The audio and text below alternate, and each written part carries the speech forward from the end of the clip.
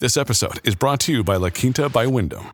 Your work can take you all over the place, like Texas. You've never been, but it's going to be great because you're staying at La Quinta by Wyndham. Their free Bright Side breakfast will give you energy for the day ahead. And after, you can unwind using their free high-speed Wi-Fi. Tonight, La Quinta. Tomorrow, you shine. Book your stay today at lq.com.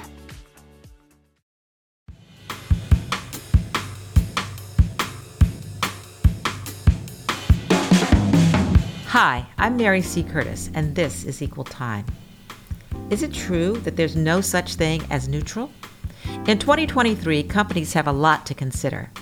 How do they achieve success and attract investors, and decide on how to center their own investments while making a difference in the world? Is the bottom line the only consideration, or even the most important one? Can a company's value and its values align? In today's corporate climate, leaders answering these questions and making decisions have to do a lot more than learn the meaning of ESG and SRI if they want to satisfy informed shareholders and government policies that can vary from state to state or even city to city. Mission has become not just an aspiration, but an action plan. So, what is the plan for navigating all these, sometimes conflicting issues with knowledge and nuance? Many have turned to this month's Equal Time guest as a guide. Jonas Kron is Chief Advocacy Officer for Trillium Asset Management, which for 40 years has had a goal of what it calls responsible investing toward, quote, a global sustainable economy, a just society, and a better world, unquote. He is responsible for leading and coordinating Trillium's work to engage companies on their environmental and social performance. He currently serves on the board of USCIF, the Forum for Sustainable and Responsible Investment. He has also been an environmental attorney and public defender. Welcome to Equal Time, Jonas Kron. Thank you very much. It's wonderful to be here. To start, can you please tell our listeners about your work and client base? I know that some people, I believe, would find the idea of investing with anything other than the bottom line in mind to be a surprising concept. Sure. Well, thanks for that question. So Trillium Asset Management has actually been around for 40 years. We're in our 40th year now. And ever since inception, we have always integrated environmental, social, and governance factors into the investment process. And so for us, what that means is thinking about the long term and thinking about the ways in which companies impact the environment, impact society, and similarly, how those same topics, environmental issues, social issues, impact the company and create risks and opportunities for those companies. And we have found that is a sound investment approach and has been part of what we've done for 40 years. The other part of what we do, and I think what we're probably here to talk about a little bit more today, is the fact that after we engage or invest in a company, we also will be engaging those companies on environmental, social, and governance factors. So looking for opportunities where they can make improvements to climate change policy, for example, or diversity, equity, and inclusion, for example, both from a point of view of the ways in which those issues impact the company's bottom line, impact them financially, but also how those companies impact society and the environment more broadly. And so for us, our clients come to us knowing that that's what we do and the expertise that we have developed in that area over time. And we have a variety of different clients. We have a couple of mutual funds that are available to retail individuals. We also manage individual portfolios privately. And then we also have a presence in the institutional community. So whether that's through financial advisors or with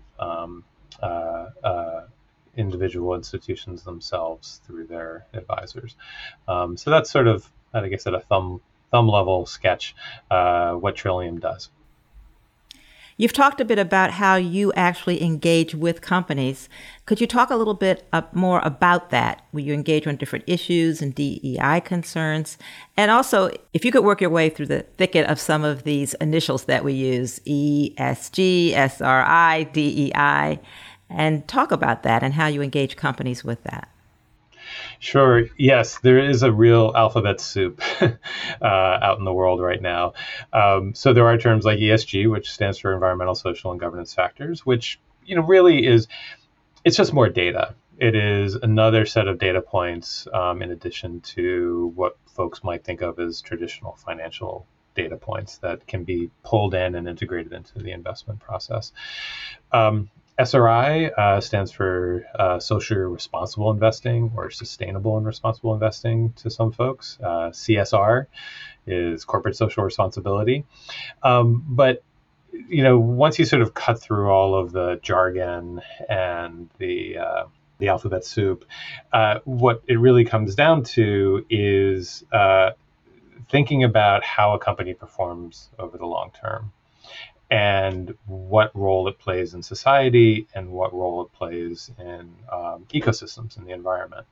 And so for us, engagement with companies can look like a lot of different things. And there's sort of different tools that we have as shareholders to be able to engage companies.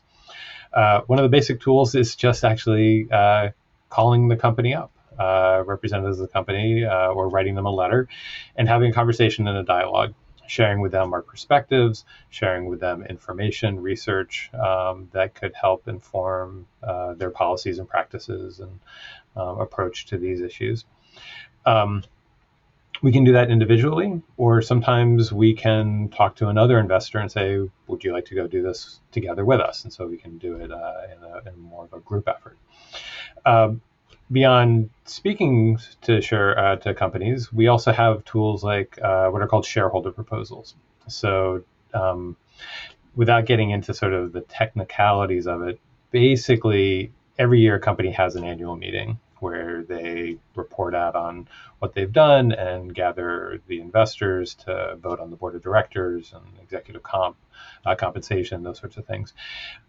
Investors have an opportunity to put a question, a recommendation, a proposal in front of shareholders to be voted on at that meeting. And as a shareholder in a company, we have, under certain conditions, a right to make one of those proposals. And so we'll file somewhere around 20 of those shareholder proposals a year with companies on any number of different environmental or social or governance related issues. One thing that all shareholders have, anybody that holds a share in a company that has voting rights, is the ability to vote at the meeting. And that's an important form of communication with a company. So whether that's voting on the board of directors, whether that's voting on executive compensation or voting on shareholder proposals, that's a very important channel for investors of all stripes to convey their opinions to the company. And those are sort of the primary tools. There are other ways to engage companies in a public fashion. We can speak out in public or educate other investors, but that's the general lay of the land. And for us, we focus on topics like climate change, like gender, racial, LGBT, diversity at the board level, at the senior executive level, and at the workforce level.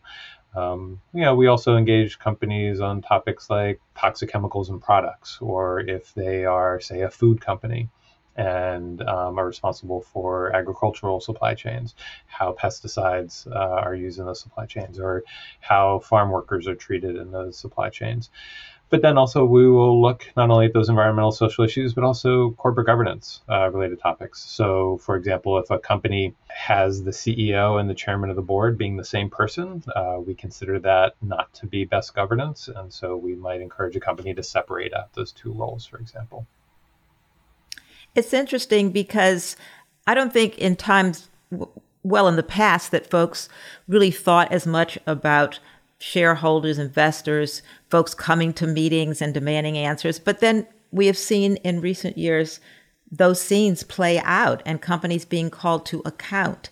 It's not really a new idea, but it hasn't always been this way. Could you talk a little bit about the history of people really getting more involved in what companies are doing and how they're doing it?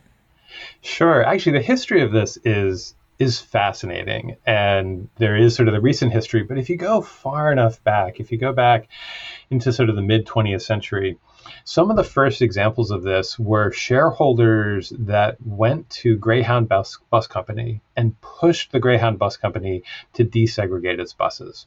That was sort of one of the most early examples of shareholders identifying an important social issue that a company should be behaving differently on, and really directly going to the company on that point. You saw another sort of wave of it around the Vietnam War, and there was a lot of concern about companies producing weapons like napalm and how those were being used in the Vietnam War. A little bit later, sort of late 70s and in the early 80s, there was the South Africa divestment movement. And a lot of attention was paid towards divesting from South Africa or divesting from companies that did business in South Africa. But a lot of the engagement there, and also actually at the same time, some similar engagements related to Northern Ireland, had to do with how to do business in these places and what would be a responsible way to do business. But then starting in the later 80s and the 90s and then into the aughts, the early 21st century, we started seeing more and more investors really understanding, one, the value of environmental and social information from an investment process. And so they started asking companies for more information. Can you tell us what your carbon footprint is? Can we tell you, we know you collect for the Equal Employment Opportunity Commission diversity data across your workforce. Can we start seeing that data? And so that's generated a set of questions around disclosure and information. But at the same time, we started seeing increasing concerns around climate change and the impact that businesses had, the important role that businesses had on whether we were going to be able to address climate change. But then we also saw in the financial crisis of 2007, 2008, the devastating impacts that business can have on communities and individuals around the country. And shareholders saw, I think in many cases, the role that they had to play in holding companies to account.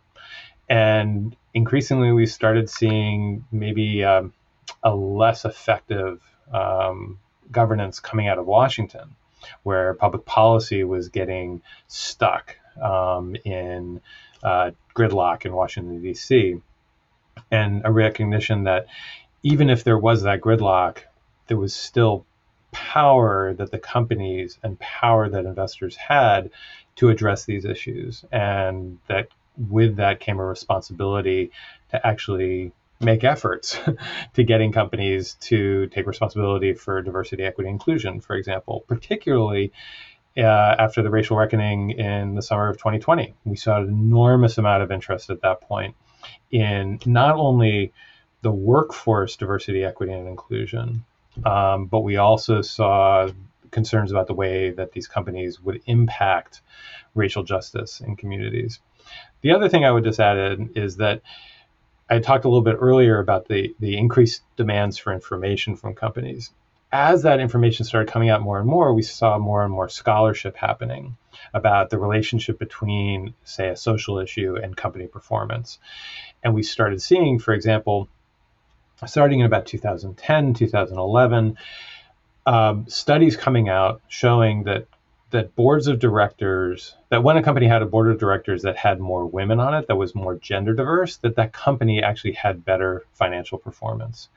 And so Trillium, for example, with that information, with those studies, with that evidence in hand, started engaging companies that had predominantly male boards, talking to them not only about the financial benefits of diversifying the board from a gender point of view, but also the social good that comes from that and the way in which the company can begin to help advance women's equality in society and provide representation of women in leadership.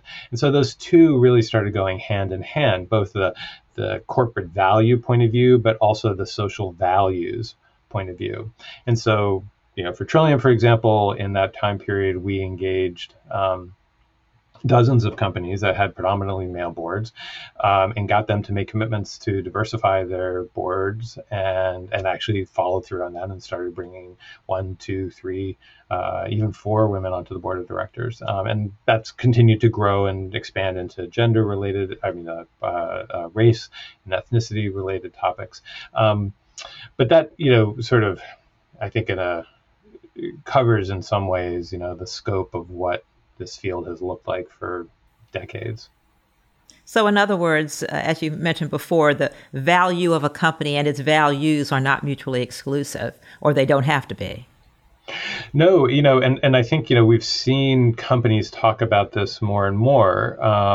They're in 2019, there was actually a group of large companies, very well-known companies, talking about stakeholder capitalism. And I think it's certainly good to take that statement with a very large grain of salt, but at least showed that that there was a recognition that companies can be thinking about, they can chew gum and walk at the same time. They can be thinking about these quote pure financial issues, and also be thinking about social impact. And companies talk about this all the time, not only in terms of issues like, talking about the importance of diversity or talking about their commitment to addressing climate change, but in other ways that I think people might feel a little bit more familiar with going back in time.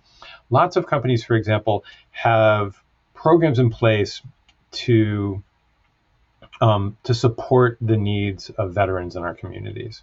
And that's an important value that they want to stand by, that veterans are, have a special role in our society. They have, given life and limb in many cases for our democracy and for our way of life. And that's an important value to the company to support our veterans. And that's another example of how this plays out. Other ways in which this plays out, and there's actually a great example of this a few years ago, where a investor stood up in front of a company and said, everything you should do should be done because it is, it is incredibly productive or profitable for us as shareholders. And the investor, or the CEO of this company, stood up in front of all the shareholders and said, listen, we develop some of our products to be able to be used by blind people or deaf people or other folks that have physical constraints. And we do that not because it is profitable for us to do it, but because it is the right thing to do. These are important members of our community. They should have access to our products, and we're going to make sure that they do. So I think, this is a pretty well-trod ground, both in corporate, rhetoric, but also in corporate practice. At the same time, you mentioned something called, when we talked before, concessionary returns. And what does that mean? So the notion of concessionary returns is that sometimes people will say, okay, I will make an investment, but I actually think I might not make as much money as I could if I made another investment, even on all other things being equal. And I think why concessionary returns are useful to think about these days is that they are actually becoming more popular. One of the organizations, so I sit on the board of USCIF, the Forum for Sustainable and Responsible Investing, and USCIF is it's a membership association, and every 2 years, USCIF does what they call a trends report, and they look at trends in the financial services industry related to environmental, social issues, sustainability. And one of the things that they identified in their most recent trends report that just came out in December 2022 is the growth in what is sometimes called community investing, which not always, but in many cases acknowledges a concessionary return. They're saying, we are creating a vehicle for you to invest in a community or a particular community. And this isn't charity, this isn't a grant, but this also isn't necessarily going to be comparable to the, quote, pure financial vehicle that you would see on the other side. It sits somewhere in between. And so there is a a very real opportunity for concessionary returns. That subset of investments have actually been growing over the last at least the last 2 years, if not longer. And I think it suggests that there is an appetite amongst at least some investors and a growing group of investors for concessionary returns, and understanding that there are lots of different ways to invest with different goals, with different time horizons, with different expectations, and that we shouldn't necessarily just sort of lump everything into the profit maximization bucket. So we know that there have been some challenges to this kind of investing, particularly coming from state and city regulations and rules. And some have been public, such as the governor of Florida, Ron DeSantis, objecting to Disney's practices when it comes around DEI, gender, and elsewhere. How does that complicate your mission? And what are some strategies as you advise clients in this space? So, well, for Trillium and our clients, actually, let me take a step back. So there's sort of two things that are going on right now in the quote anti-woke or anti-ESG efforts that are out there, and yes, Florida is one example of that. There's some other states, Arizona and Indiana, Mississippi and Missouri and Nebraska, New Hampshire, Ohio, a few other places as well, where you're seeing this legislation. And some of it is focused directly on the companies, sort of in this anti-woke genre of, questioning whether companies should have say a justice, equity, diversity, and inclusion program, or whether a company should have a climate change target. And then there's sort of another group of bills that are focused on investing and focused on where the public pension plan of one of these states should be investing.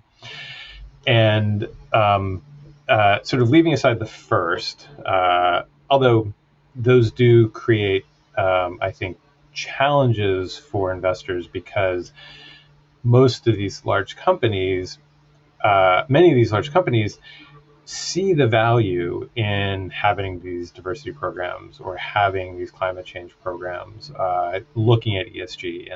And actually, we've seen a lot of companies really kind of dismiss those efforts pretty robustly. The CEO of one company recently, a large beverage company, I will say,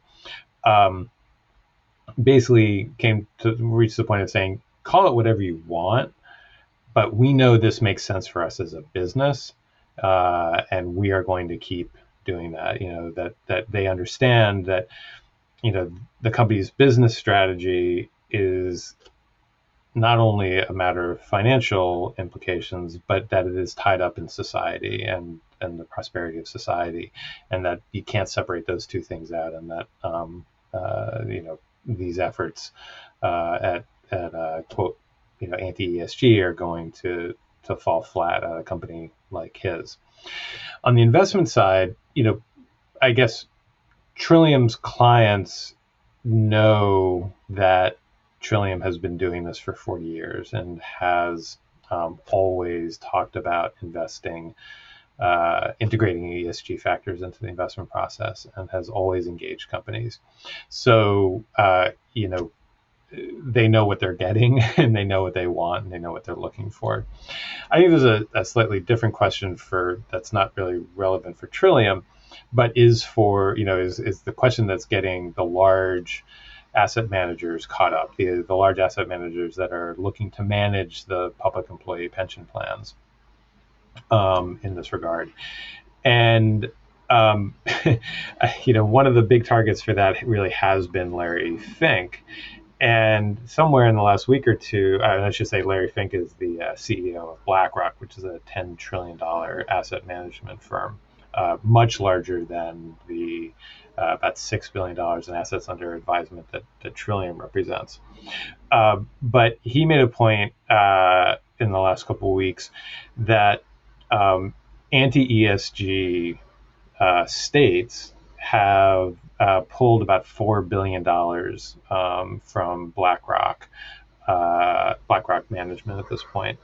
At the exact same time, almost $400 billion has come in, with about $230 billion of that coming in from the United States. And so he sort of made the point, $4 billion going out, $230 billion coming in. What, from a business point of view, it's pretty clear how the math works on that, was his point.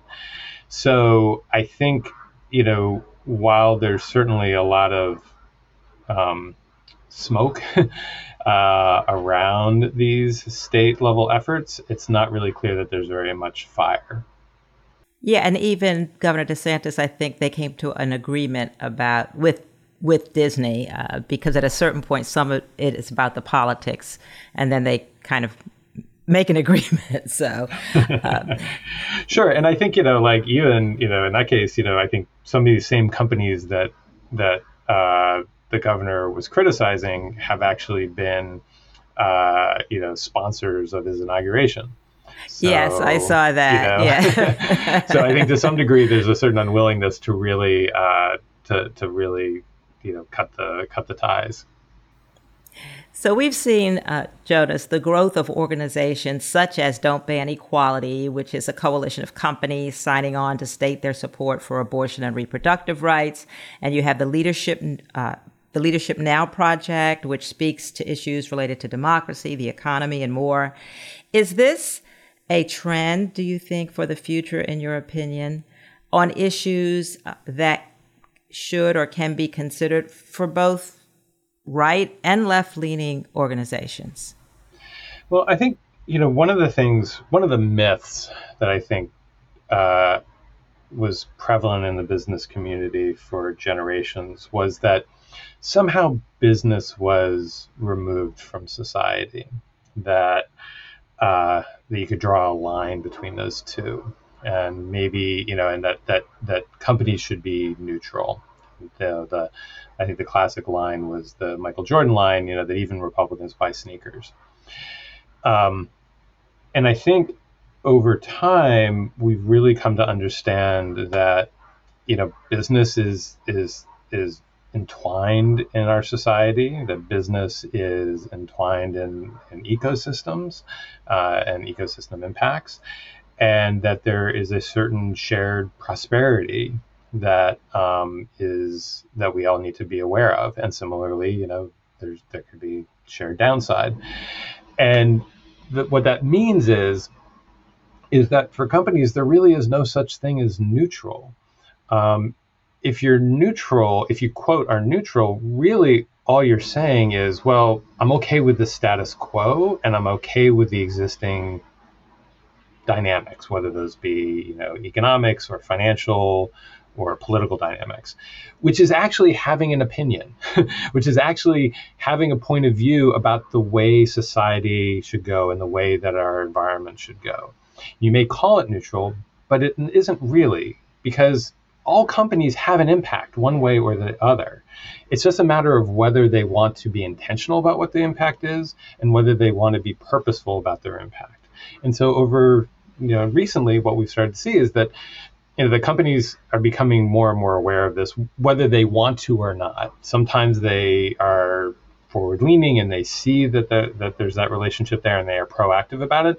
And sometimes events catch up with them and demonstrate to leadership at those companies, whether they like it or not, that they have an impact on society and society has an impact on them, and that they need to be more thoughtful about it, more strategic and more purposeful. And so more companies are talking about what their mission is, what they are trying to do to be productive members of society, and then how they're going to design their businesses to do that. That's an interesting point. I mean, companies can't stand still no more than society can. Yeah, absolutely. And again, I can't emphasize this point enough. Every investor has an impact. Every business has an impact. Every citizen has an impact. We are not islands. We all, interact with each other in some capacity or another. The question is, do you want that impact? Are you going to be purposeful about that impact, or are you going to just kind of throw up your hands and say, well, it is what it is, and I am going to put myself at the mercy of other forces and other people that are being intentional? Because that's kind of, the rough alternative is that, you're not actually going to be thoughtful and mindful about what your impacts are, and you're going to be in a reactive mode constantly. Well, Jonas, I want to ask you a question that I asked to all of Equal Time guests, and that is, what question have I not asked that I should have, because you have something important to say on the topic? And I can't ask everything, so...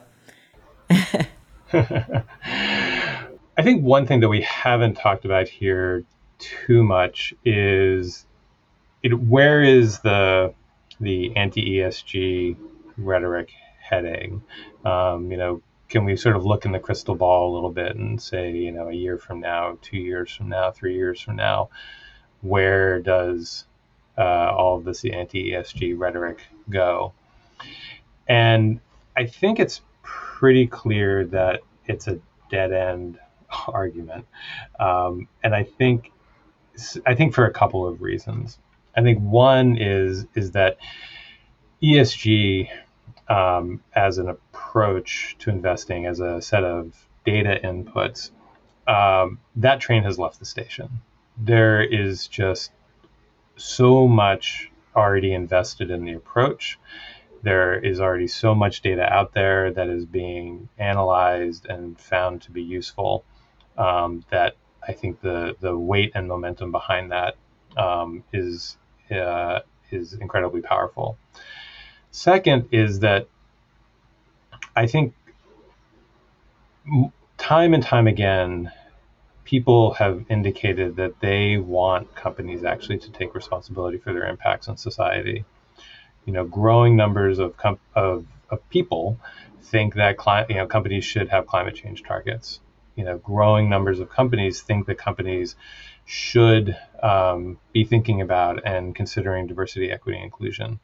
And that number is only growing, particularly as younger generations come of age and start investing themselves and going out and seeking jobs from these companies. And I think the weight of that attitude is also going to be a death knell for the anti-ESG movement. I think largely this is a reactive effort to keep the horse that has already run out of the barn at this point. So I think, while, it's important to keep an eye on this, and I think it's important for investors of all stripes to explain what they're doing and to be sure to participate in the public conversation around these anti-ESG efforts. I think over the long term, it's a dead end. That was a good question. I also would say, to add on to that, with the changing face of America, in order to take advantage of the people who are out there, the talent, the brain power, the opportunities, the new companies that are springing up, you really will fall behind. Absolutely. No, I think, today's 20-somethings, as they come into the workforce, have a whole different set of expectations than their parents or their grandparents did. And I think you're absolutely right. Companies that don't take that seriously are going to be left behind. Thank you again, Jonas Kron, for appearing on Equal Time. Thank you so much for having me. It's really been a pleasure.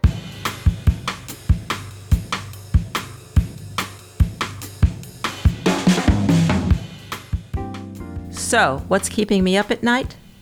The fact that with progress will always come pushback was made quite clear during the country's recent celebration of the life and work of the Reverend Dr. Martin Luther King Jr. It's as though the person honored was a sanitized version of the activist who fought and died for his commitment to social, political, and economic justice. A paper in Maine that had warned against protest marches in the 60s this year honored King by reprinting his famous speech at the March on Washington for Jobs and Freedom, editing out all the portions that spoke of poverty and struggle. It did not acknowledge his calls on America to fulfill its promises to every citizen. Maybe America, its schools and teachers and leaders will one day remember the real Martin Luther King, moving us at last toward making his dream a reality. I write about this and more in my recent roll call columns. Check them out.